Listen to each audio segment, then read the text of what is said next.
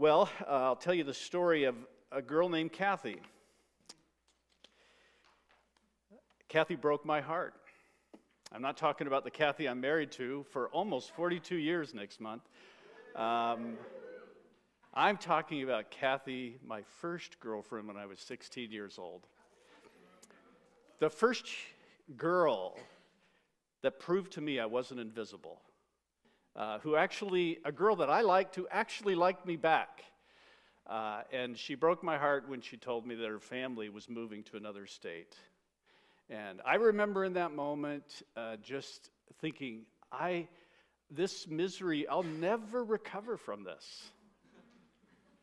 This darkness is forever. How could I mean, by the way, I was never in love with Kathy. I was in love with being in love with Kathy.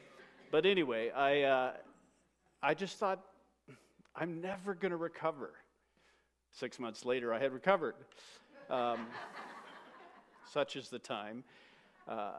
So fast forward, I'm in my late 30s. We have 6 kids. We're living in Oregon, Portland, Oregon. And we're building a swing set, my dad and I. First time we ever kind of did a house project together. We are building a swing set in our backyard. And not just any swing set, a swing set that would last for generations, a mega swing set. I was utterly convinced that my grandchildren would use that swing set. Less than 5 years later, we left that house, we left that beautiful assignment, just everything going just exactly like we thought. Everything I could have imagined, all gone, never to return again. It's just the nature of life, isn't it? The times of our lives are unpredictable. The times of our life are given to us, not chosen by us. We pass through those times. We don't control those seasons of our life. That's why this book that we're going through, this book of Ecclesiastes this July, and I'm encouraging those of you who are here with me in July to stroll through the book of Ecclesiastes, is such a hope-giving book, particularly on this subject of the seasons of our lives that we're going to look at today. But I want to tell you a little bit about this book of Ecclesiastes by first telling you about the neighborhood it's in. If you were here last week, this is review, which will still be good for you. If you weren't, this is brand new perhaps. But the book of Ecclesiastes is this little book in the Bible, and it's surrounded by these other books that are all known as the wisdom literature of the Bible. So it starts with the book of Job. Job is an interesting book. And all of these books have one thing in common. In a sense, they're all like a beautiful city park. There's parts of them, like we read this morning in Job 26. There's parts of them that are beautiful, that just make you wonder at the beauty of God. But it's a city park where if you walk through it long enough, you'll come across a dead body. There are things in the wisdom literature that are deeply disturbing. And Job is an example of that. Job begins by telling us why Job has to suffer, and suffer terribly.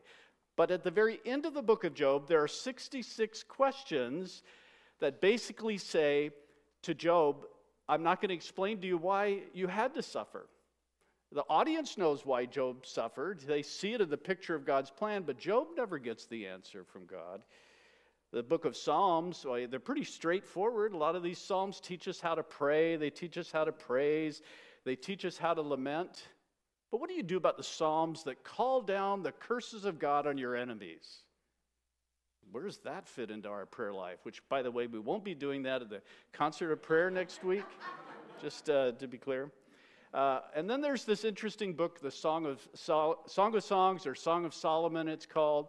It's really a story about human romance, but it's ultimately not a story about just human romance. It's about the fact that human romance is pointing to the ultimate human intimacy that we will have with God. It's pointing to a human intimacy that we will all have as believers with one another that far surpasses marriage, so surpasses it that sexuality is no longer necessary in order for human intimacy to happen. So these strange books in this wisdom literature give us this sort of beauty and mystery all at the same time. And finally, you come to these two books, Ecclesiastes and Proverbs, that could not be more different than each other. The book of Ecclesiastes tells us that there is a vanity and emptiness that takes place on earth. There are righteous people to whom it happens according to the deeds of the wicked.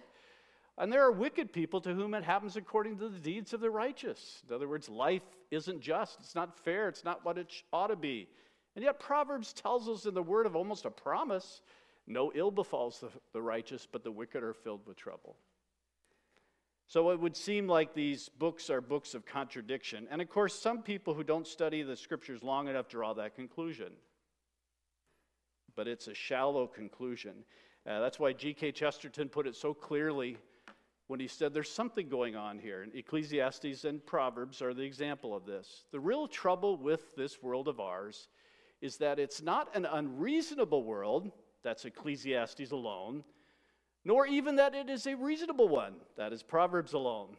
The commonest kind of trouble is that the world is nearly reasonable, but not quite. And that's the beauty of God's word. The main theme of all of these wisdom books is to fear God.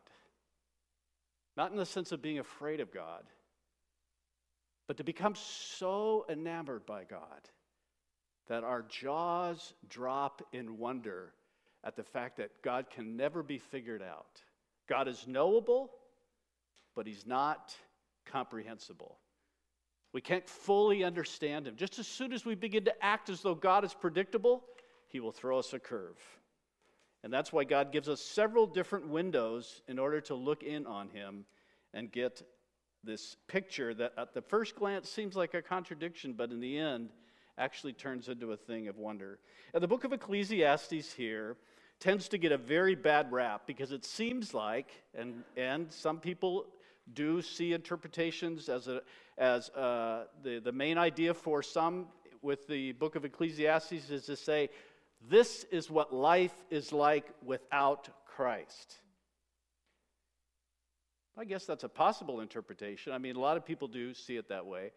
I actually think a better interpretation, one that is increasingly getting more and more weight over the course of centuries, is that this is simply what life is like, period. What Ecclesiastes does is it helps us face reality in a world that masters escaping reality.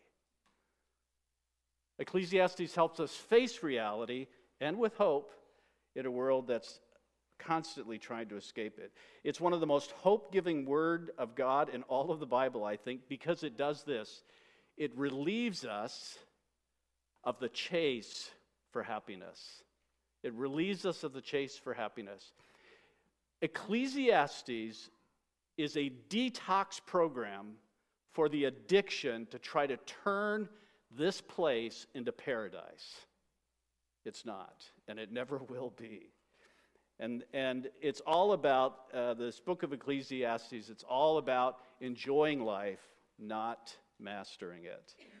In a fallen world of exhausting uncertainty, the way forward is to fear God by finding contentment, by enjoying life in his providence. And today we'll see that with chapter 3. So if you have a Bible, turn to Ecclesiastes 3. The text is also in your bulletin there. Let me read this section of Ecclesiastes that's in very poetic form, very obviously. Those of you who grew up in the 60s could sing it, but I prefer you not. For everything there is a season, and a time for every matter under heaven, a time to be born and a time to die, a time to plant and a time to pluck up what is planted, a time to kill and a time to heal, a time to break down and a time to build up, a time to weep and a time to laugh, a time to mourn and a time to dance, a time to cast away stones and a time to gather stones together, a time to embrace and a time to refrain from embracing, a time to seek and a time to lose, a time to keep and a time to cast away, a time to tear and a time to sow, a time to keep silence, and a time to speak, a time to love, and a time to hate, a time for war and a time for peace. And then this great question, verse 9, what gain has the worker from his toil? So these first 8 verses are meant to remind us of chapter 1 as well.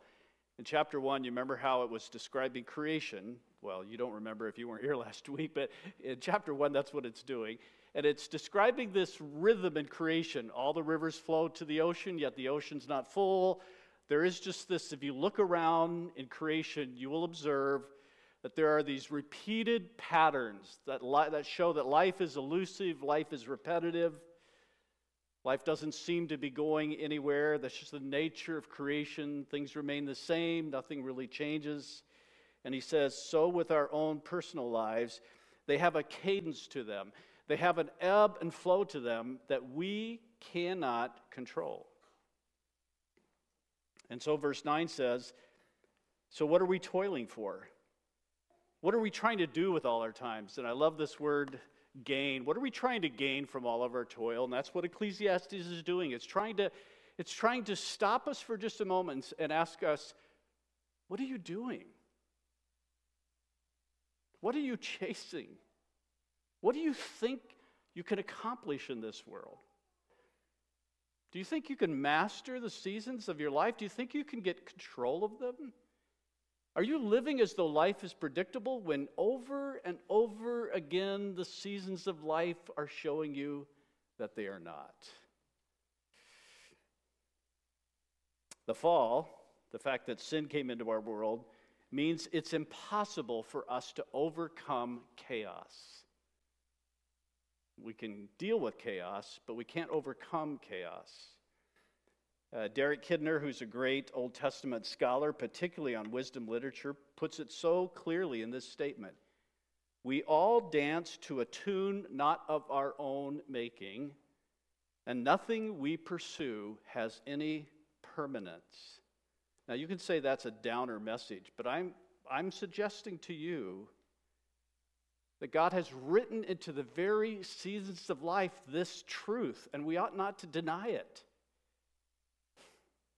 There's nothing you do that has real permanence. Yes, I realize that some of you, and I'm hearing myself say it right now, well, these kids that come to Christ are going to live on eternally. Yes, that does. Yes, that does. But that's not most of what we toil for, if we think about what it is that we're toiling for. So I think there's a beautiful answer to this question in the rest of our text. How can we respond to the predictable unpredictability of life? That's what it goes on to talk about. How can we respond to the predictable unpredictability of life? And the first thing I would say is we need to embrace our ignorance.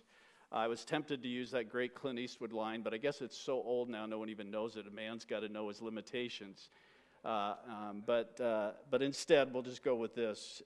You got to embrace your ignorance. And there is this fascinating verse, verse 11, but first let me read to you verse 10, because it transitions us from 9 to 11 beautifully. What gain has the worker from his toil? I have seen the business, or another translation says, I've seen the burden that God has given to the children of man to be busy with. There is this burden in this life. Because this is a fallen world, there's a burden nature to it. And God has kept us busy with it. But here's the hopeful verse, verse 11. He has made everything beautiful in its time. And I want you to notice a couple phrases here. Also, he has put eternity into man's heart. And what's this mean? That God has put eternity into every human being's heart. And the best way I would say it is God has put into human beings a longing to fully know the beauty of God's plan. Now, they may not even know it's God's plan. They may not be looking for God. They may not be looking for God's plan. But to put it a different way, there is in the heart of every human being a longing for paradise. The image of God, which is still in every human being, whether you believe in God or not, it's almost as though the memory of the Garden of Eden has been frozen for all of time in every human being. that has been born since Adam and Eve. There's some sense in which the world isn't right, and I'm craving a right world. I'm seeking to try to turn this world into paradise.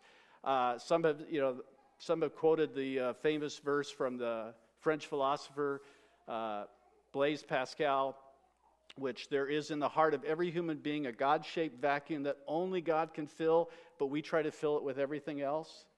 But it's not just God. It's not like we need just God only.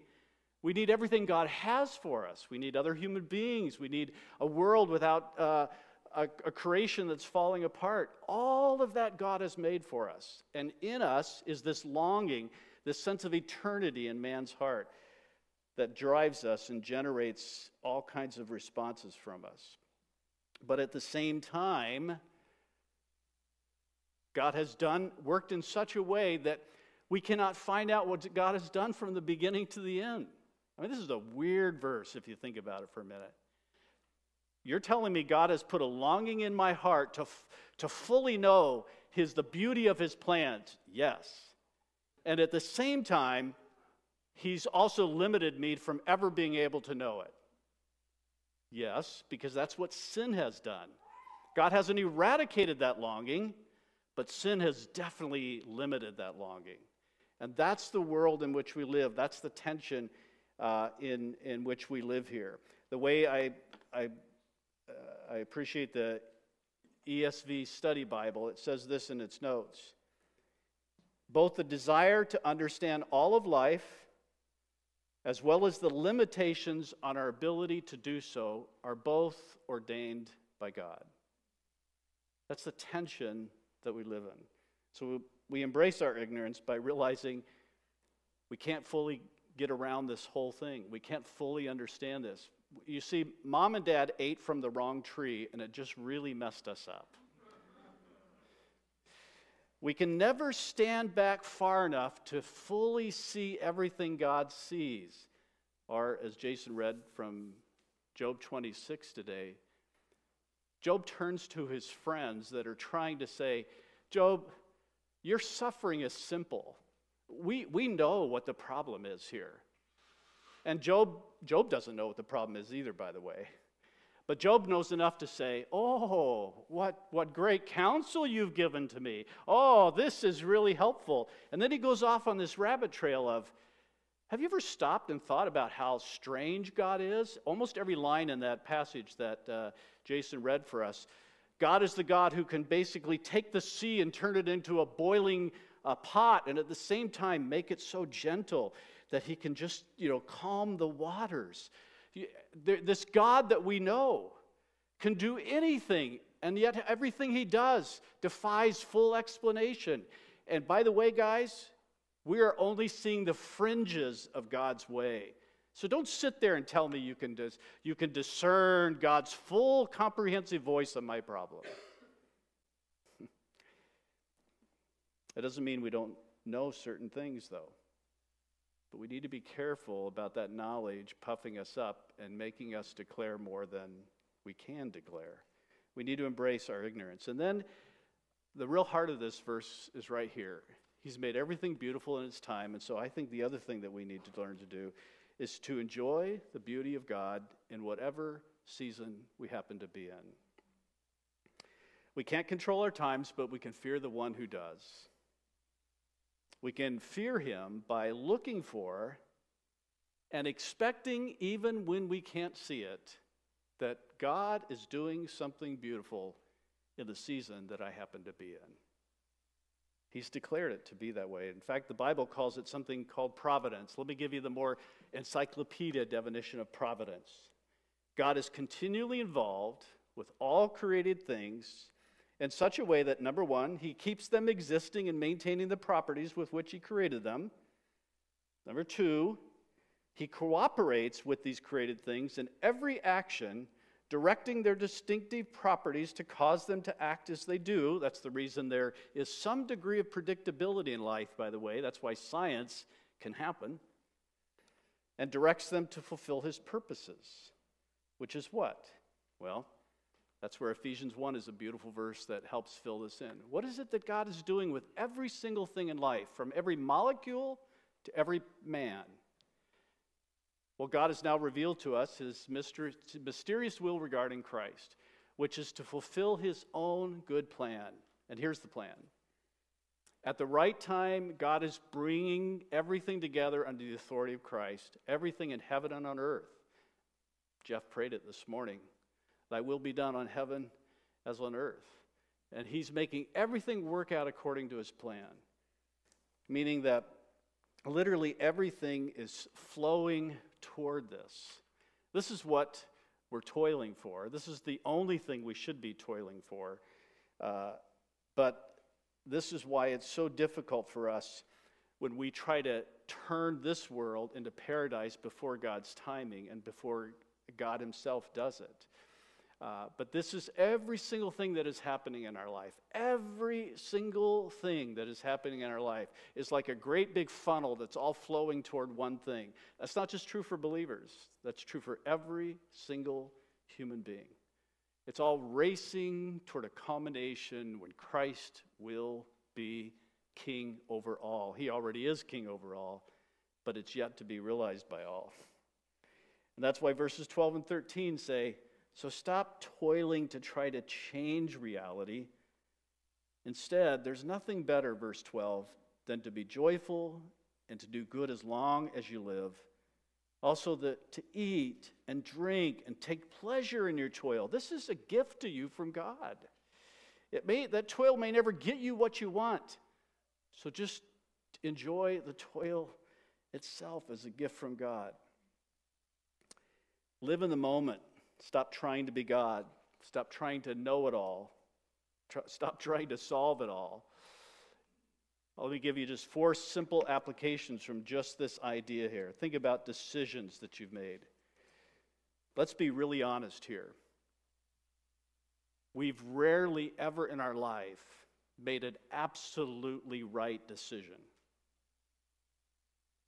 What we've done is just made our best guess decisions.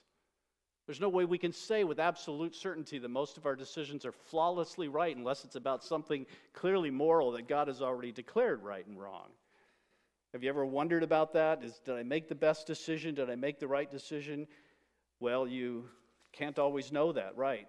You can't, but you can entrust those decisions to the one who does oversee those decisions. I love this passage in Proverbs 16. I've memorized it and used it many times over so many decisions I've made, like the decision to leave Oregon, for example. Was it the right decision? I'll never really know in my life. At the time, it certainly seemed right. But Proverbs 16 tells us some very helpful counsel in this area.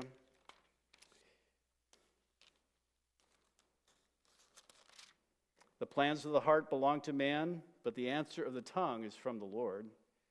All the ways of a man are pure in his own eyes, but the Lord weighs the spirit. So commit your work to the Lord, and your plans will be established. Verse 9, the heart of a man plans his way, but the Lord establishes his steps. Or the very last verse of Proverbs 16 says, the dice is cast into the lap, and its every decision is from the Lord. At the end of the day, somehow, even if I made a stupid decision with wrong motives that I thought was right at the time, God is such a God that he will somehow work that into the magic of what he's up to. And that's comforting. Or what about unfulfilled longings?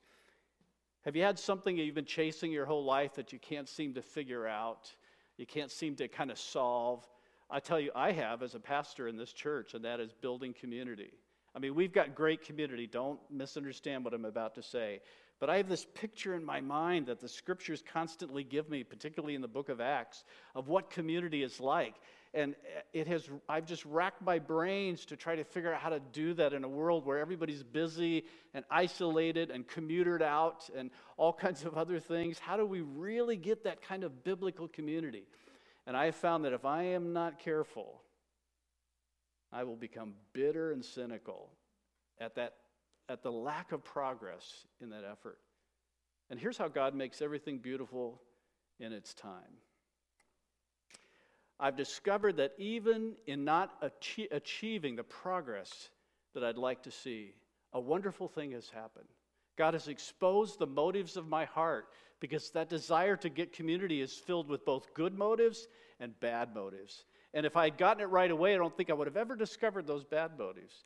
But what's more important is I have come to learn that apart from God, we can do nothing. And I find myself more and more utterly dependent upon the Lord to do what I know I never can. And maybe in the scope of things, what God really wanted to do is create someone with a dependent, more purified motive heart than he did to get this thing that was on my heart to begin with. What about the pressure to be up on everything? And I think we need to be really honest here. We are not as smart about the world as we think we are. Here's a great line that I'd like you to practice giving out to other people whenever you bring up any kind of opinion. And by the way, I blew it Friday night because I wish I had remembered this before Friday night when I did just the opposite. But the line is this: I don't know the answer to that. And I'm not even sure that it matters that much. That hardly ever comes out of my mouth, but it needs to. Now, I'm not suggesting that this is permission to be irresponsibly uninformed. Instead, I'm saying that Ecclesiastes is a directive to enjoy life, not try to master it, and to enjoy it by focusing on what we do know, that God is a promise keeper, and that he's a promise maker and a promise keeper, and never to be consumed with the anger and anxiety of things when the world isn't going the way we want it to. Psalm 37 has a beautiful comment to that about not fretting about evil doers and not trying to always have a perfect answer for the evil that's in the world either. Psalm 37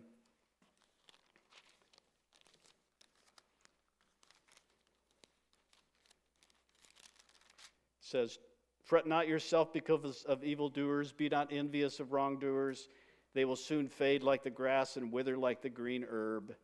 In other words, all those controversies that we have to keep up on and that capture our emotions and our attention. I bet you can't remember the controversies that were pre-COVID. I bet they've already come and gone. And these will come and go too. Trust in the Lord instead. Do good, dwell in the land, befriend faithfulness. Delight yourself in the Lord, and he will give you the desires of your heart. There's a calmness to that perspective that I appreciate. And then finally, do we ache for different seasons of life? Are you living in the past? That young love named Kathy? Are you living in the future? I can't wait till I graduate. I can't wait till I have kids. I can't wait till the kids are gone. Are you not living in the season God has for you right now? But what if you're trapped in Ecclesiastes 3:4, the first part of that? There's a time to mourn. What do you do if you're trapped in that kind of time? Well, you can start by telling yourself, verse 11, that somehow in this time, God is making everything beautiful in its time. Tell yourself that God is here. He's actively here. He's an artist that specializes in turning mourning into beauty. The time to weep and the time to mourn may not be permanent. There are splashes of laughter and dancing even in the times of mourning. And by the way, should you stop and just think about this for a moment? We live in a fallen world, a broken world that can't be fixed until Christ returns. Our nature as human beings is to rebel against the presence of God. And yet in such a world, we have times when we can laugh. In such a world, there's times when we can dance. Do you realize how undeserving and surprising and beautiful that is? God makes everything beautiful in its time. We can't fix the ugliness of reality, but we can experience sneak peeks of the beauty in it, and we can recognize them as expiration dates on reality and as something new breaking in. That's the hope of Ecclesiastes. This isn't silver lining theology. This is the kind of theology that helps you when you can't find a silver lining. That's what Ecclesiastes does. There's one last thought that's perfect for us as we come to bread and cup, and I'll save it for that moment. But I want to invite the worship team back up. and the guys serving communion here. And in just a moment, all of you who call Jesus your Savior, all of you who recognize Jesus as your King, this is your table. It's not Red Cedar's table, it's his table. He invites you here to take of his body and blood and to remember how his death and his resurrection have forever said to reality that it won't be real forever. He's permanently promised to change reality. And then there's this last verse in Ecclesiastes 3:15 that's very sobering.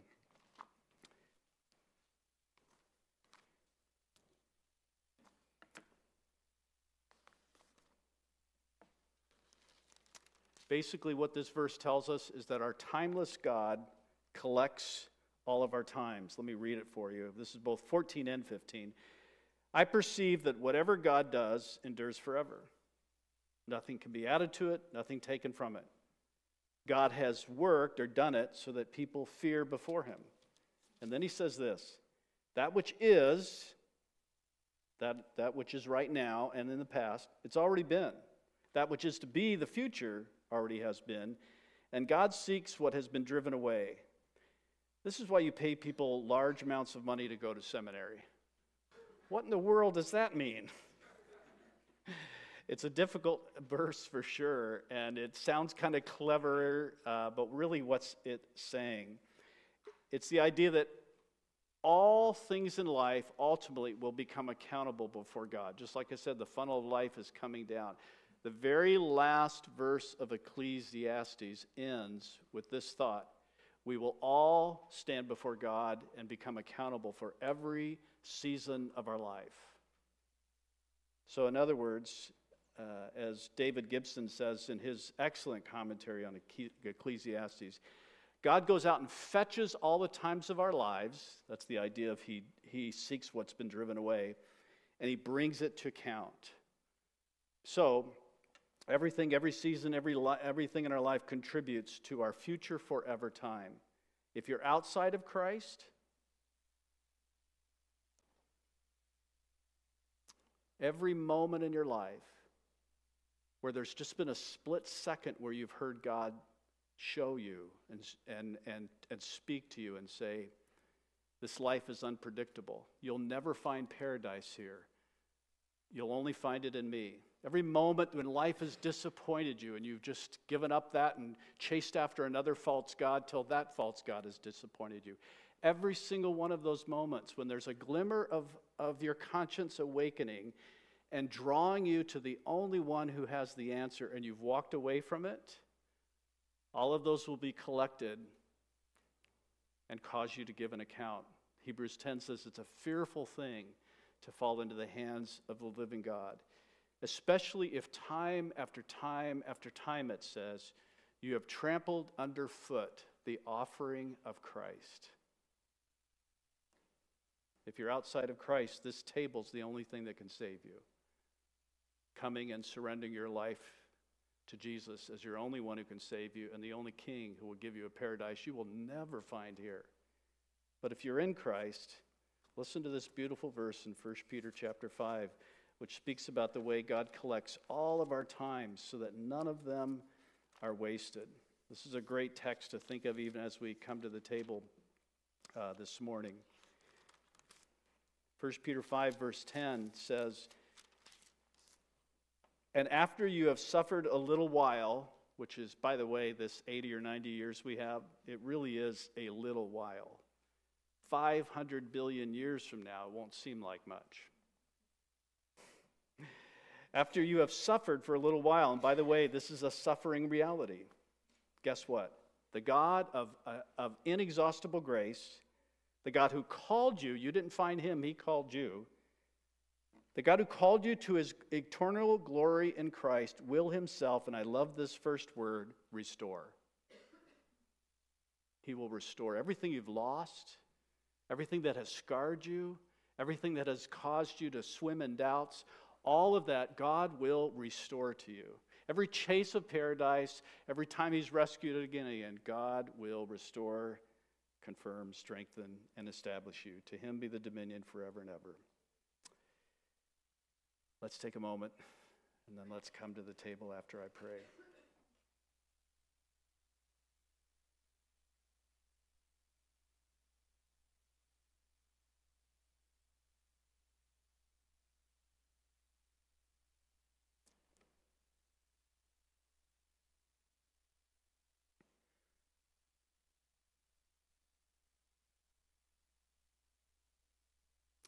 Father, our times, you have shown us over and over again, are predictably unpredictable. We confess to you that we have been chasing certainty. We have been trying to control chaos. We've been trying to comprehend chaos, and we're exhausted from it. But thank you that the way forward, the way to fear you, is by finding relief in our inabilities to master this life and enjoy the beauty that you paint for us into every season of every scene of life, all because Christ himself began that beautiful picture through his death and resurrection, and we praise you.